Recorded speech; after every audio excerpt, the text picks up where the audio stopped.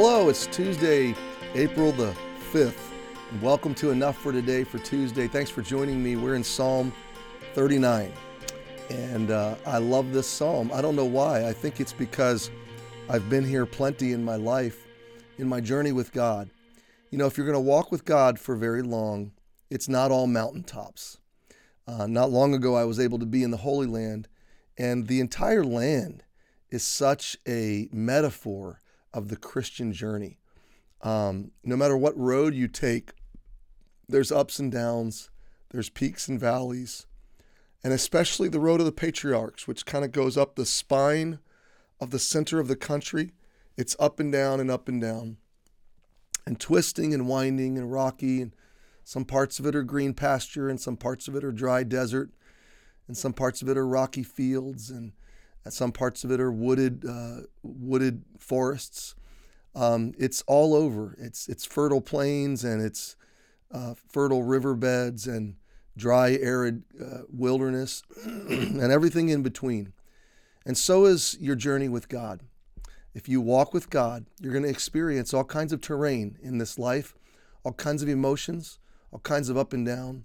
You're going to find Him to be absolutely dependable, absolutely steadfast, unmoving, unchanging, always present even when you don't sense Him, always active even when you can't see it or feel it, always providing and protecting even when you wonder where your next meal is coming from, always guiding and directing even when you can't see through the fog. He's just faithful. He is so, so faithful. And David in Psalm 39 is in a dark place of soul. And so what does he do? Well, first he tries to handle it on his own. He tries to be quiet and stuff it in and hold it in. He doesn't want to say the wrong thing. He tries to recluse to himself and get through it on his own strength. But it doesn't work. The emotions are burning up within him. He needs God. So eventually he does pour out his soul. He pours out his soul to God. And verse 7 we talked about yesterday, he decides to wait. He decides there's something worth waiting for. God must be active even though he can't understand it. He decides to hope in the Lord. And then he begins to pray again. I think it's interesting. It's almost like verses 5 and 6, he lands at this hopeless place. Verse 7, he says, so now, Lord, I guess all I can do is wait. I guess all I'll do is, there is no hope, but I'll hope in you. And then look at verse 8 again. It starts to surge up a little. At least the energy to ask for deliverance returns. By verses 5 and 6, he's just saying it's all vanity and there's no use to any of it. It's all futile. But apparently now, verse 8, he sees at least enough light to say, Lord, could you deliver me? Is there deliverance from these transgressions, from the results of my bad decisions? Is there a way you could make me not be a reproach to the foolish, to the scorners, to the rebels, to those that defy you and reject you, God, your enemies? Now look at verse 9. And I want to spend a few minutes here because I think there's a profound thought. I was dumb. That's just a reference to the fact that he held his silence, okay? That he decided not to speak.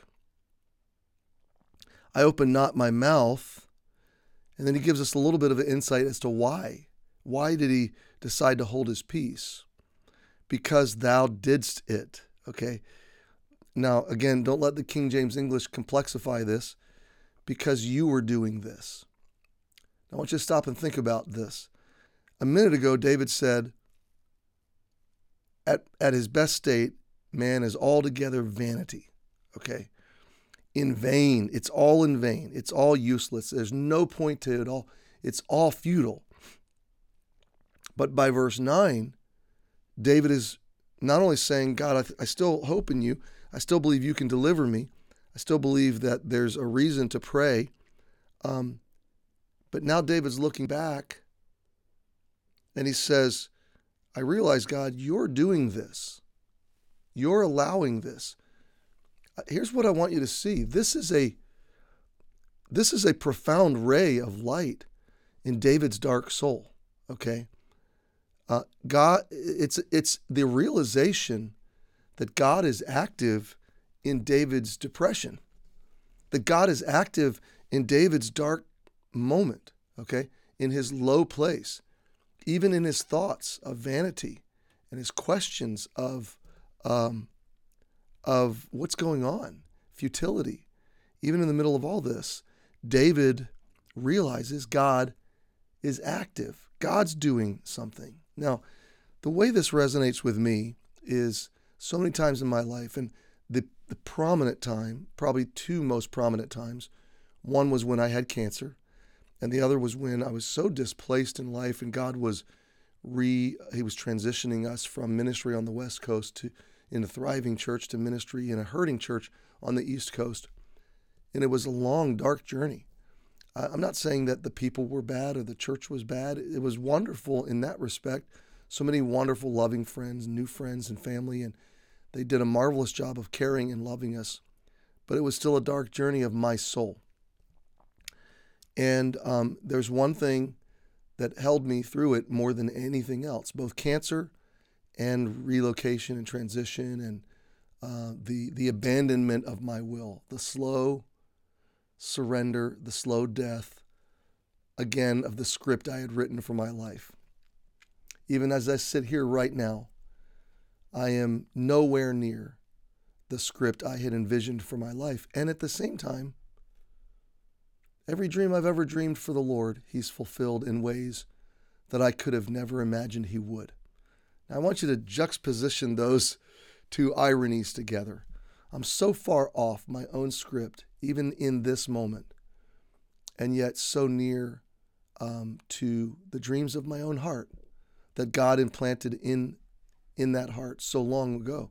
So it's just ironic how God takes us on this journey. And David realizes in this moment that the Lord is at work. The Lord is doing this. When I was sick and taking chemo and radiation, the thing that kept hope alive in my heart was that God was doing this. You know, I even had some Christian friends occasionally that would rebuke me when I would say, well, God gave me cancer. They'd say, no, God didn't give you cancer. God doesn't do that. It's not God's will for you to have cancer. If you have enough faith, He's going to heal you. Now, listen. Faith is believing that God can do whatever God wants to do and whatever God wills to do. But faith is also praying, not my will, but thine be done. And it was God's will for Jesus to suffer. And I believed in that moment it was God's will for me to suffer. In fact, I know now, 11 years later, absolutely 100% it was God's will for me to suffer. So whether you want to, debate me theologically on whether God allowed it, permitted it, caused it, that's irrelevant. I stand by the fact that God led me into, God permitted me to suffer with cancer in accordance with His will. And Peter taught us that in so doing, we are partaking of the sufferings of Christ. That suffering has a divine, providential meaning, significance, value to it, especially when it's permitted and ordained by God. And we're going to a land and a kingdom and a day where there will be no suffering. And we will rule and reign with Him in perfect peace and in a perfect new kingdom. But until then, we walk this life, and there's times and there's seasons of suffering. And in all of life, in some ways, we're suffering. Okay, we're suffering with decaying bodies and just the struggle of survival. So let's not fool ourselves. Okay, but here's the beauty of it: suffering that does not involve God does not interest me. I don't want to suffer if there's no hand of God in it and there's no work of God in it. There's no purpose of God unfolding. There's no hope or nothing to wait for. But take me into suffering where I know there's a light at the end of that tunnel. There's a purpose of God unfolding. There's a script of God. There's the work and the hand of God. Simply say to me, God's doing a work through this suffering. And everything changes. Everything changes. If this is the hand of God, then God's going to walk with me through it. He's going to give me the grace and mercy every day that I need. He will sustain me, and He will deliver me. He will either deliver me into His presence or deliver me from the suffering so that I can continue living for Him and serving Him. One way or another, He's going to deliver me.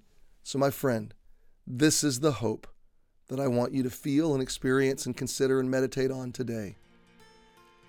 Lord, you're doing it. Where are you, my friend, in the darkness of soul or depression or suffering? Just look up and say, God, I know you are active in this. And that gives me the strength to wait and hope today. Happy Tuesday. Praying for you. We'll see you tomorrow.